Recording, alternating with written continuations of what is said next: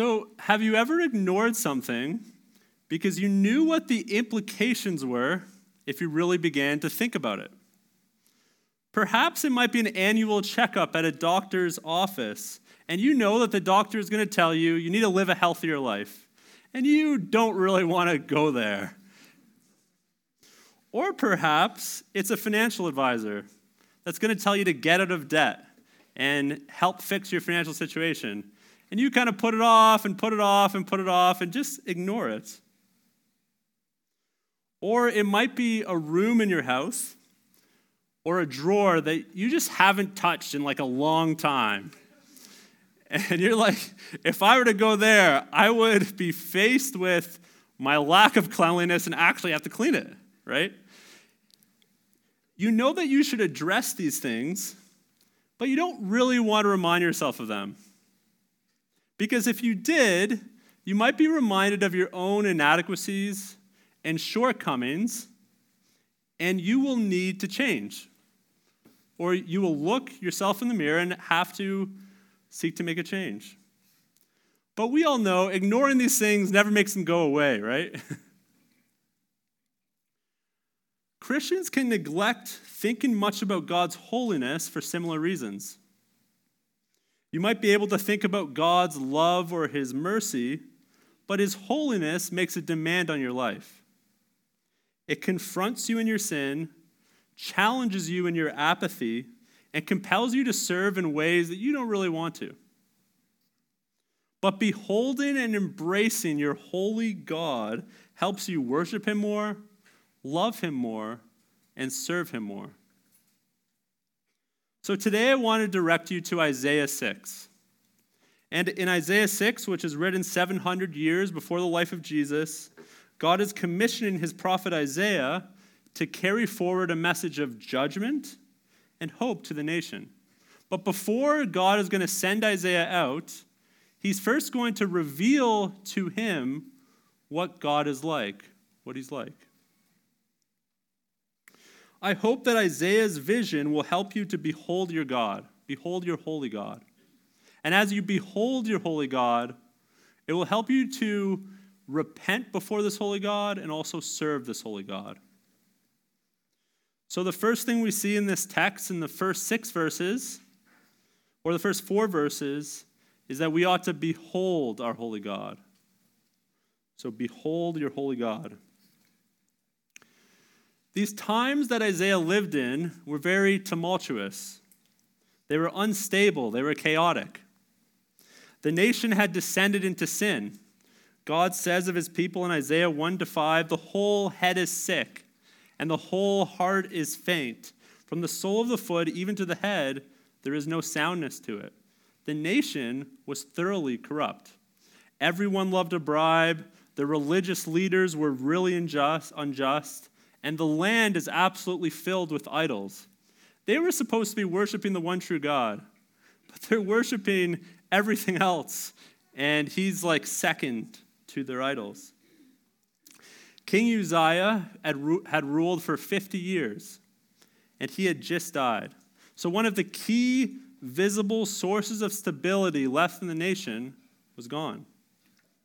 Yet in this year of instability and upheaval, Isaiah the prophet gets a vision from this holy God. The first verse reads, "In the year King Uzziah died, I saw the Lord sitting upon a throne, high and lifted up, and the train of his robe filled the temple." Even when human kings die and evil seems to be triumphing, our God reigns, and he reigns in our day too. Your holy God is presented as a king in this passage. Like a king, he sits on a throne. This throne is high and lifted up. We aren't told how high, but we can imagine it to be very, very high. The throne of a king conveys power, majesty, and glory. Scripture notes that King Solomon sat on a great ivory throne, overlaid with the finest gold, with 6 steps, and 12 lions on the side of each step. We don't know if these are real lions or engraved lions, but I can just imagine real lions and how awesome that would be. The author then says that in 1 Kings 10:20, that the like of it was never made in the kingdom. If Solomon's throne is this majestic, this glorious, imagine how majestic our God's is, the king of the entire universe. But it is not just his throne that shows you that he's a king. It is also his robe. He is a robe that fills the entire temple. Just as the length of the train of a bride's dress conveys a sense of beauty and glory, the length of the train of a robe of a king communicates how majestic and powerful they are. And this robe, it fills the entire room. Imagine this entire room just filled with a meticulously crafted robe. It's beautiful. This is no ordinary king. And this holy God also has servants. And I'm not talking about human servants. I'm talking about angels. These servants are heavenly creatures called seraphim. These seraphim fly over the Lord's highly exalted throne. And Isaiah gives us details about their key features as they reveal the nature of God's holiness. The seraphim have been created with a distinct purpose of being in God's holy presence. The text says each had 6 wings. With 2 he covered his face, and with 2 he covered his feet, and with 2 he flew. So I don't know about you, I've never seen a creature with 6 wings. I've only seen 2. And this is unlike any creature on this earth. The seraphim were not created with 6 wings because it looks cool. I mean, it does look really cool. But they were given 6 wings so they could be in the presence of a holy God. Why? Because getting this close to God's holiness is dangerous.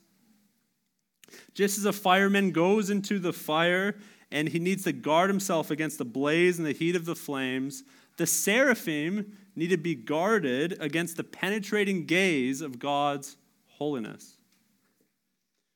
There are 2 wings to cover the seraphim's face, so they don't drop dead looking at the Lord. God is so holy that creatures cannot see him and live. You might remember the story of Moses. When Moses asked to see God, God says, "You cannot see my face, for man shall not see my face and live." Here we see the Lord in Isaiah 6, but notice that it never mentions that we actually see his face or what it looks like. The point is for us that God's holiness, his majesty, his purity overwhelms creatures that come near to him. The seraphim also have wings to cover their feet and to fly. This is because even the ground that this holy God is near is so affected by his holiness that it would strike down a creature that would walk on it. Think about the story with Moses as Moses encounters a vision of God in the burning bush, and God calls out to him. And as Moses seeks to get closer to the burning bush, which represents our Lord, the Lord says, "Do not come near. Take your sandals off your feet, for the place that you are standing is holy ground." That is how holy our God is. That even being in his presence would kill a man. The seraphim communicates the main message of the text as they call to one another. They say, "Holy, holy, holy is Yahweh of hosts. The whole earth is filled with his glory." This message gets to the heart of who your God is. In the Hebrew language, repetition of a word is used to emphasize a point. So when a point is emphasized 3 times, that is highly significant. Holy, holy, holy. Holiness is at the center of who God is. He is the holy of holies, most holy, abundantly holy. R.C. Sproul points out that the Bible doesn't say that God is mercy, mercy, mercy, or love, love, love, or justice, justice, justice, or wrath, wrath, wrath. but that he is holy, holy, holy. Surely those are still attributes of his character, but holiness is the central aspect of who God is. But what is holiness? I think the way we are most familiar with God's holiness is that it means moral purity. It means to be a morally pure and blameless person. And that is true of God. God is holy because he cannot sin. And he is absolutely morally perfect. Holiness does describe God's absolute moral purity. But it means that, but it also means more than that. The original word in the Hebrew means to be separate or to be set apart.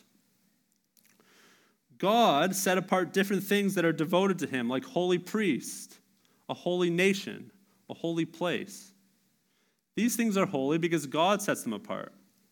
But what does it mean for God himself to be set apart? Well, God is different than any other creature in creation because he created them all.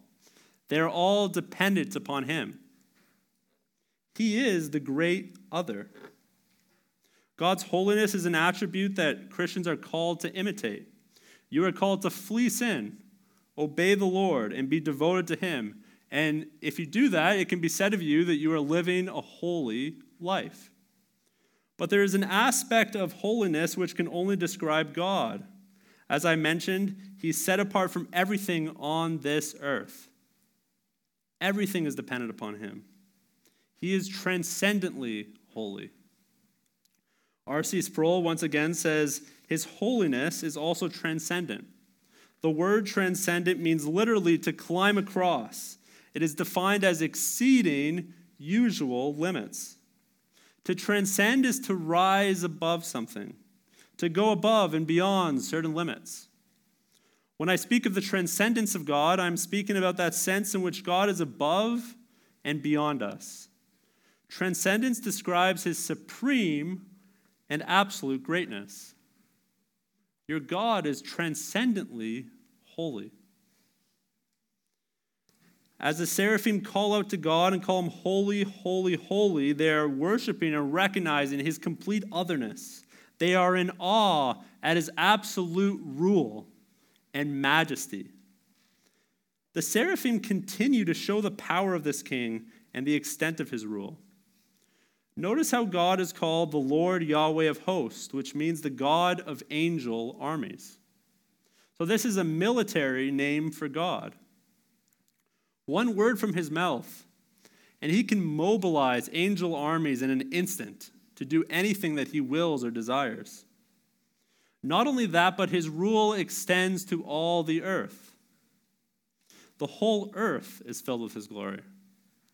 John Piper defines glory as the going public of God's holiness.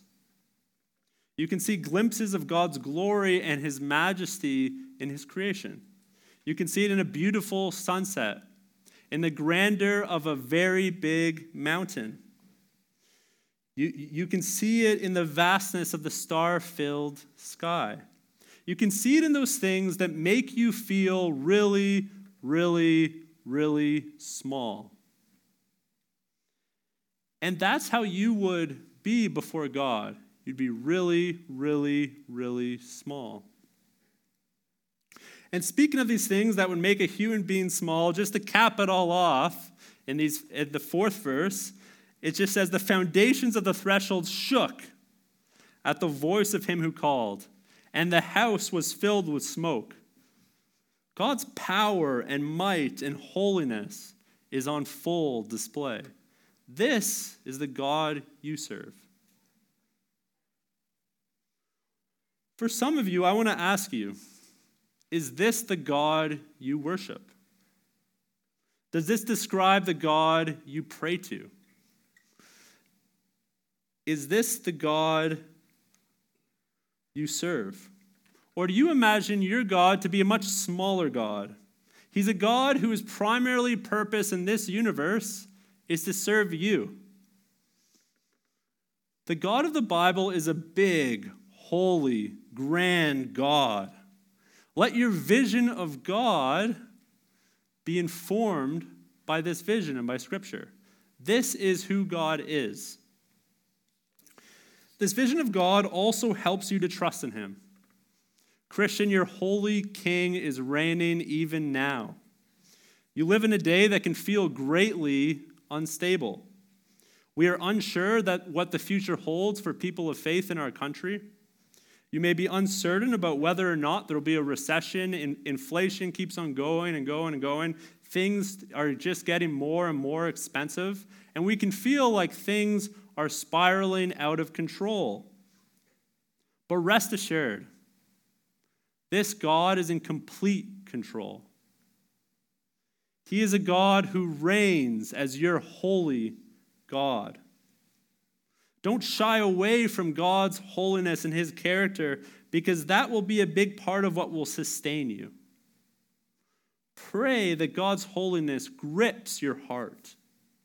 Study books and passages like Isaiah 6. Lots of good Christian authors have written books about God's holiness. Read them for the first time or revisit them. Books like Holiness by R.C. Sproul. Books like Holier Than Thou by Jackie Hill Perry. Also, I found a great blessing in my life is to get close to Paul. I was going to say get close to holy people. The name that came to mind was Paul MacDonald, a person that you've known. And just being in a holy person's home and getting to know them well can really get you closer to God. So get to know holy people like our friend Paul, who is in Serbia, but will be coming back for the summer. Get to know them well. You must look at and encounter God's holiness. But looking is not enough. Looking at your holy God and not acting, what good will that do you? But beholding God confronts you, and it forces you to ask a question. How then shall I live? Well, once you behold your holy God, you ought to repent before your holy God. So once you behold your holy God, you ought to repent before your holy God. As Isaiah 6 progresses, Isaiah switches from speaking of the seraphim to speaking of Isaiah's response to the vision he has seen. Isaiah's response to God's holiness is that he becomes immediately aware and sorrowful over his sin, over his lack of holiness. Verse 5 reads, "Woe is me, for I'm a man of unclean lips, and I dwell in the midst of a people of unclean lips." He begins by crying out, "Woe is me." In the previous chapter, Isaiah 5, woes of judgment are pronounced on the people of Israel for their great sins. And as these woes are pronounced, God announces that judgment is coming from him for the sins of the people, and it is coming through an enemy nation. In light of God's holiness, Isaiah sees that his sin is primarily against God, and that God must judge him for his sin. He says, "Woe is me." And Isaiah is being called to be a prophet, right? He's probably a pretty good person. He's probably someone who has tried to keep God's law to the best of his ability. Yet even a person who considers himself good comes woefully short before God. Isaiah's very next words show that he recognizes that he is not right with God. He says, "For I am lost." The word in the original language, translated as lost, conveys a much stronger tone. It is like Isaiah is saying, "I have been destroyed, I have been ruined, I am cut off, I am utterly and completely undone." He sees his utter inability to stand in the presence of God, and he recognizes that judgment must come from God for his sin. Why is he undone? "For I have unclean lips, and I dwell in the midst of people with unclean lips. My eyes have seen the King, the Lord of hosts." Isaiah has seen the King. And seeing the King has showed him his own uncleanness. The immense light of God's holiness exposes his soul's darkness. Sins he never knew he had are immediately revealed. Throughout the pages of Scripture, the presence of God shows people their unworthiness, their uncleanness, and their sin. Think of Adam and Eve in the garden. They hide when they meet God. Think of Job as he sees God at the very end of the book, and he says, I despise myself. I repent in dust and ashes. Think of Simon Peter when he first witnesses a miracle by Jesus Christ, as Jesus brings a lot of fish to Simon Peter. Simon says, depart from me, for I'm a sinful man. So he doesn't want to be in Jesus' presence because he knows he'll be reminded of his sin. The light of God's character exposes your sin. I was watching this video where a cleaner is cleaning a room that seems clean to the naked eye. But they have a special black light. It's an ultraviolet UV light. And the UV light shows that this room is actually filthy. Completely filthy. God's holiness is like a UV light on your heart. The presence of his holiness shines on you, and it exposes how dark and sinful your soul actually is. Has God's presence done that to you recently? Have you spent enough time in God's word and his presence to have exposed your sin? Remember, God's word is a two-edged sword that knives open our heart. Or do you stop yourself from getting close to God's word because you have patterns of sin in your life that you just don't really want to address? Christian, it might be painful to deal with the sin in your life, but it is worth it. The sin will not bring fulfillment and is grievous in God's sight. So look to God's character and his holiness and repent of your sin. How do you talk about your sin? I have noticed that when people confess their sin, they often hesitate to say, I have sinned against the Lord. But instead they say things like, I'm struggling, or I fell. I'm concerned that too often we can use words that can minimize a sin in our lives. But when we're like David and we say, I have sinned against the Lord, we come to understand better who we're sinning against and how bad our sin truly is. Sometimes we can look at sins of this world and the sins of others and view those as terrible.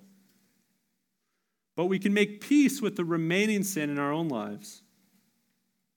Some of you might have put to death long-standing sin in your life. But there is sin that remains. And are you continuing to fight the sins in your life that don't seem to have immediate consequences? Perhaps sins like anger towards someone you love, sins of the tongue, sins of gossip, covetousness, gluttony, and lack of self-control. And while these sins are not as devastating in their effects immediately, they are still acts of rebellion against the Lord. Bring these sins to the light. Confess them to a brother and sister. Bring them to the light of God's holiness and grace. By the grace of Jesus Christ, you have the power to defeat these sins. For those of you who aren't Christian, I want to challenge you to compare yourself to God, not to other people. I think it's very easy to compare ourselves to other people around us and say, well, at least I'm not bad as that guy. But the person you ought to compare yourself to is God. And as you've seen, the God of the Bible is absolutely perfect. And if you're honest with yourself, if you compare yourself to him, you're unclean. This God of the Bible dwells in blinding, unapproachable light and is completely pure and separate from sin. And when you break this law, you offend this king, this God who created you. And because of that, he must judge you for your sins. Do you see the horror of your sin before a holy God? But know this, that God also gives you hope. Isaiah has seen the King, the Lord of hosts. He has come to the end of himself. He has immense guilt and sorrow over his sin. But God doesn't end there. He provides a way of escape. He provides a way of atonement for Isaiah. A way for Isaiah to be made right before God. There's hope for Isaiah, and there is also hope for you. The text says in verse 5, "Then one of the seraphim flew to me." Verse 6, "having in his hand a burning coal that he had taken with tongs from the altar. And he touched my mouth and said, 'Behold, this has touched your lips. Your guilt is taken away, and your sin atoned for.'" Isaiah was made clean by God. His sin was atoned for. What does it mean to atone for sin? Well, atone comes from the bigger word, atonement. And I don't think this is intentional, but this word can actually be broken down into syllables that is very helpful for us to understand what it means. You can break it down as at one mint. It is to be made at one with God. Since Adam and Eve sinned, all humans fall short of his glory. And since God is absolutely morally pure, he cannot simply sweep injustice and sin under the rug. This is what distinguishes the Christian God from the Muslim God. In Islam, Allah is a law unto himself and can forgive whomever he wants without a sacrifice. But in Christianity, God must be true to his holy character. And he cannot forgive without atonement, or he would violate his own character. God must deal with sin through sacrifice. Notice that the burning coal which comes to Isaiah's lips comes from an altar. What is an altar? Well, an altar is where sacrifices are made. It is where rams, goats, and lambs are sacrificed to atone for sins on a regular basis. By taking the burning coal from the altar and applying it to Isaiah's lips, God is revealing that sacrificial atonement is the source of Isaiah's cleansing. But the blood of bulls and lambs isn't enough. Ultimately, you need a greater sacrifice. And that sacrifice is the person of Jesus Christ. Isaiah was forgiven based on the future sacrifice of Jesus Christ. And that is how you can be forgiven as well. Jesus Christ is absolutely holy. He is the Son of God. He is morally pure, and he is able to make atonement for sinful people like you and like me. In fact, it is most likely that the vision of the Holy King in Isaiah 6 is a vision of the pre-incarnate Lord Jesus Christ. Why do I say that? Well, in John 12, verse 41, Isaiah brings up the verses which we will soon look at in verses 11 to 13. And John the Apostle says, Isaiah said these things because he saw his glory and spoke of him. And the one he saw his glory was Jesus Christ. John is talking about how Isaiah saw Jesus Christ. So think about this entire vision of who God is really about who our Lord Jesus Christ is. That's how holy and absolutely morally pure he is. And the holy King of the universe, who dwelt in unapproachable light, was sent as a helpless babe to live the perfect life that you can never live, and to fulfill all of God's law that you can never fulfill. He came as the spotless lamb that was led to the slaughter. He was the one that Isaiah speaks of in chapter 53. He was pierced for our transgressions and bruised for our iniquities. If you don't know Christ, he is the one who provides you hope at being with this holy God. He is the Son of God who God puts forward as the perfect sacrifice to die for sinners. So repent of your sins, flee your sins, and trust in Jesus Christ for eternal peace and everlasting life. Christian, Jesus Christ is also the one who calls you to live a holy life. And he has given you his Holy Spirit to help live holy. Live out your calling and walk in God's holiness by continuing to repent of your sin. Repentance, turning away from your sin, is not a one-time thing, but it's a lifelong pursuit. So even today, write out specific sins in your life to kill and make a plan to kill them because of what Christ has done for you and because God has said, be holy as I am holy. Pursue holiness in your life. Kill sins and cling closer to the Lord. So far, we have seen that Isaiah has responded to his holy God by repenting before him. But notice that Isaiah doesn't stop there. He also serves his holy king and his holy God. And God calls you to also serve your holy God in verses 9 to 13. After the angels come and forgive Isaiah, God decides to send Isaiah out. God has a task for him. Verse 8 reads, "And I heard the voice of the Lord saying, 'Whom shall I send, and who will go for us?'" God was looking for someone to proclaim his message. We will look mainly at verse 8 and briefly touch upon verses 9 to 13. For now it can be said that this will be a very, very difficult message that Isaiah is asked to proclaim. You could see that even in the question that God puts forward. Who shall go for us? It's like who? Who in the land can possibly go? But Isaiah offers himself up. He enthusiastically cries out, "Here I am, send me, Lord." Isaiah has been awestruck by his holy God. He has seen his God's overflowing and immense holy love. He has been forgiven of his sin. So when God asks, he is like a kid. He is like me as a kid. When I respond to my parents' request to go in to get McDonald's, send me now. He's really, really enthusiastic. This task Isaiah calls us to, or is called to, is enormously challenging. Isaiah is commanded by God to preach a message of repentance. But as you can see in verses 9 to 13, it is a message that won't be heeded. It is a message that won't be answered. The people will continue to reject God's message over and over. And in God's mysterious providence, God will harden the people's hearts to reject the message. Yet the people will still harden their hearts too.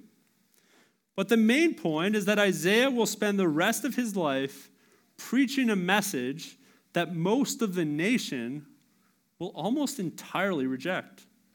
How does Isaiah have the motivation to do that? Like if you're a salesman, one of the frustrating things about sales is door-to-door sales. I did this as a university student, and you just get rejected over and over and over and over again. And if you don't have a good product, then that can be really, really frustrating. And you cannot feel like you're wanting to continue to go on. But how does Isaiah go on? Well, he has seen and been gripped by his holy God. He has been forgiven by his king.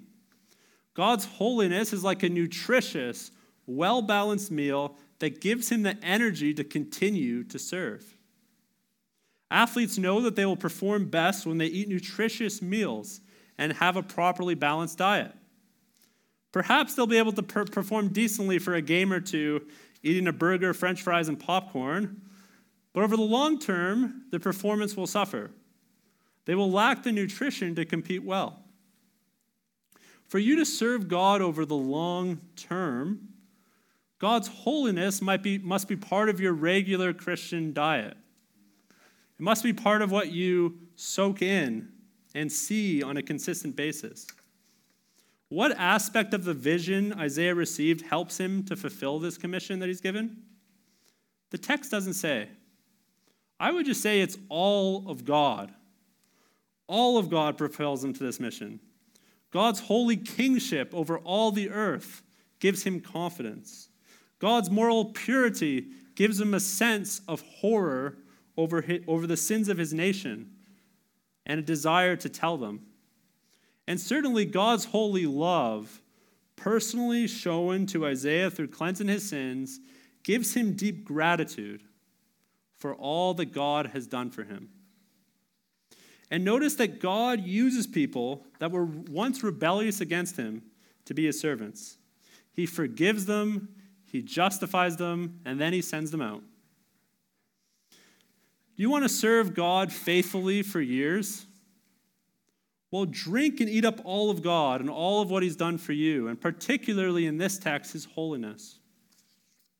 I know that for many of you, a big part of your Christian awakening was that you discovered God for who he really is. You may have already been converted and saved and grown up as a Christian, but then perhaps in your early 20s or in different years of your life, you began to read books or watch YouTube videos or listen to sermons that helped you see how big your God is.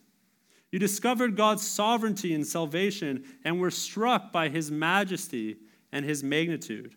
And you came to this church and you heard God's word opened again and again and again. And you saw that our God is a big, holy God. Praise God for that.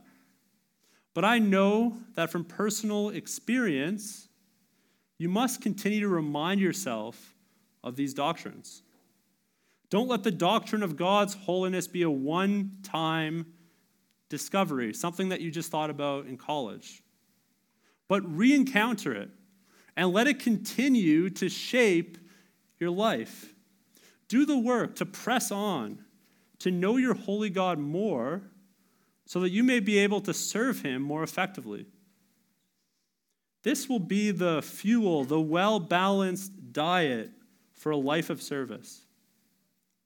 Now, what type of service does this text call you to? Well, Isaiah is called to share a message with the people of Judah and Israel. And similarly, each of you is to share the gospel with the people in your life. The gospel of Jesus Christ is what we proclaim. Christ has done much for you. And you ought to share with people this life-changing news. And you live in a country that can resemble Isaiah's day. People's hearts are hard and even hostile to the truth. It might be pretty scary to share the gospel to your family or your neighbor because you know they might reject it. But when you realize that Jesus Christ has given you all authority on heaven and earth to make disciples, that will give you courage. It will give you bravery.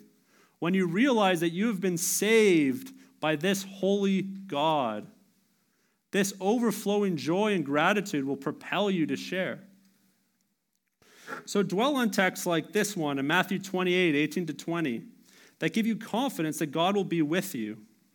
Maybe God is calling some of you today to help spread the gospel in another nation.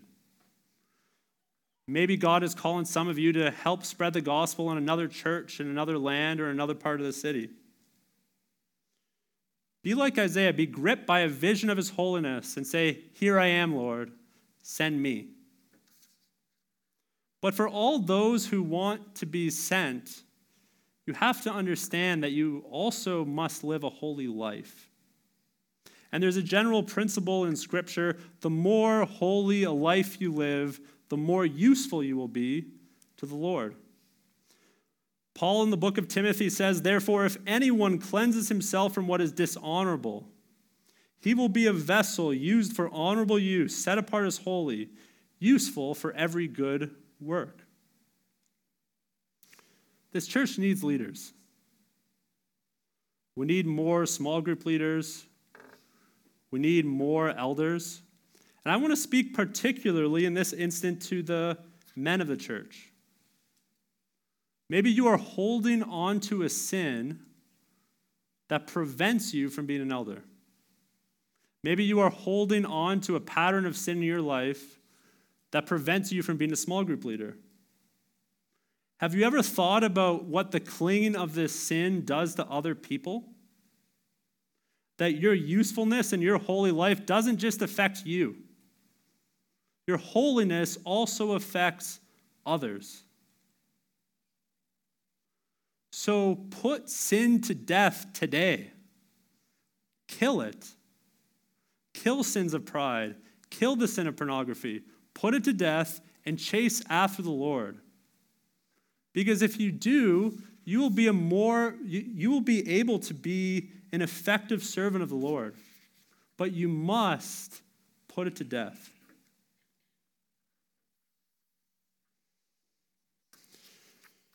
There are secondary applications to also hear from this text.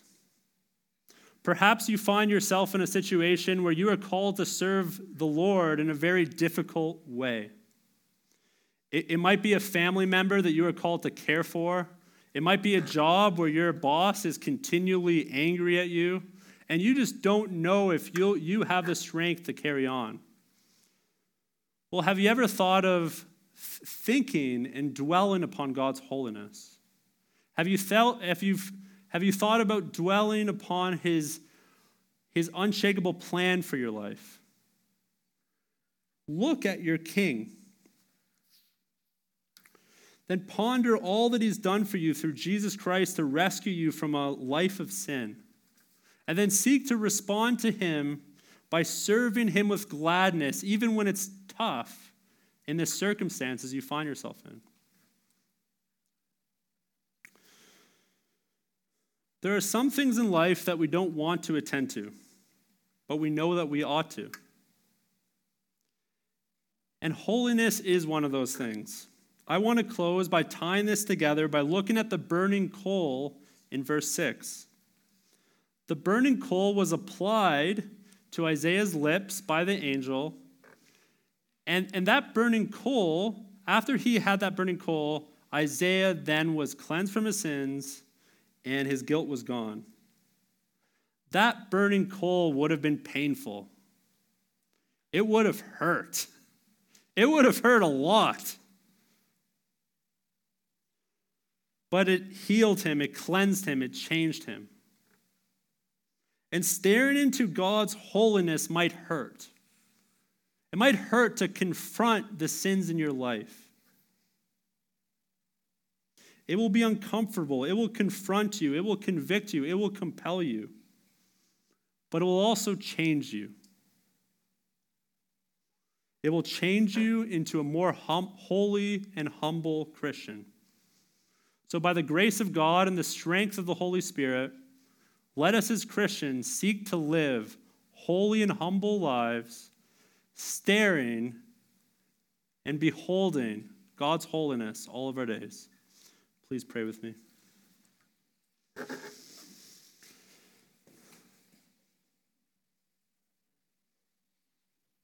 Heavenly Father,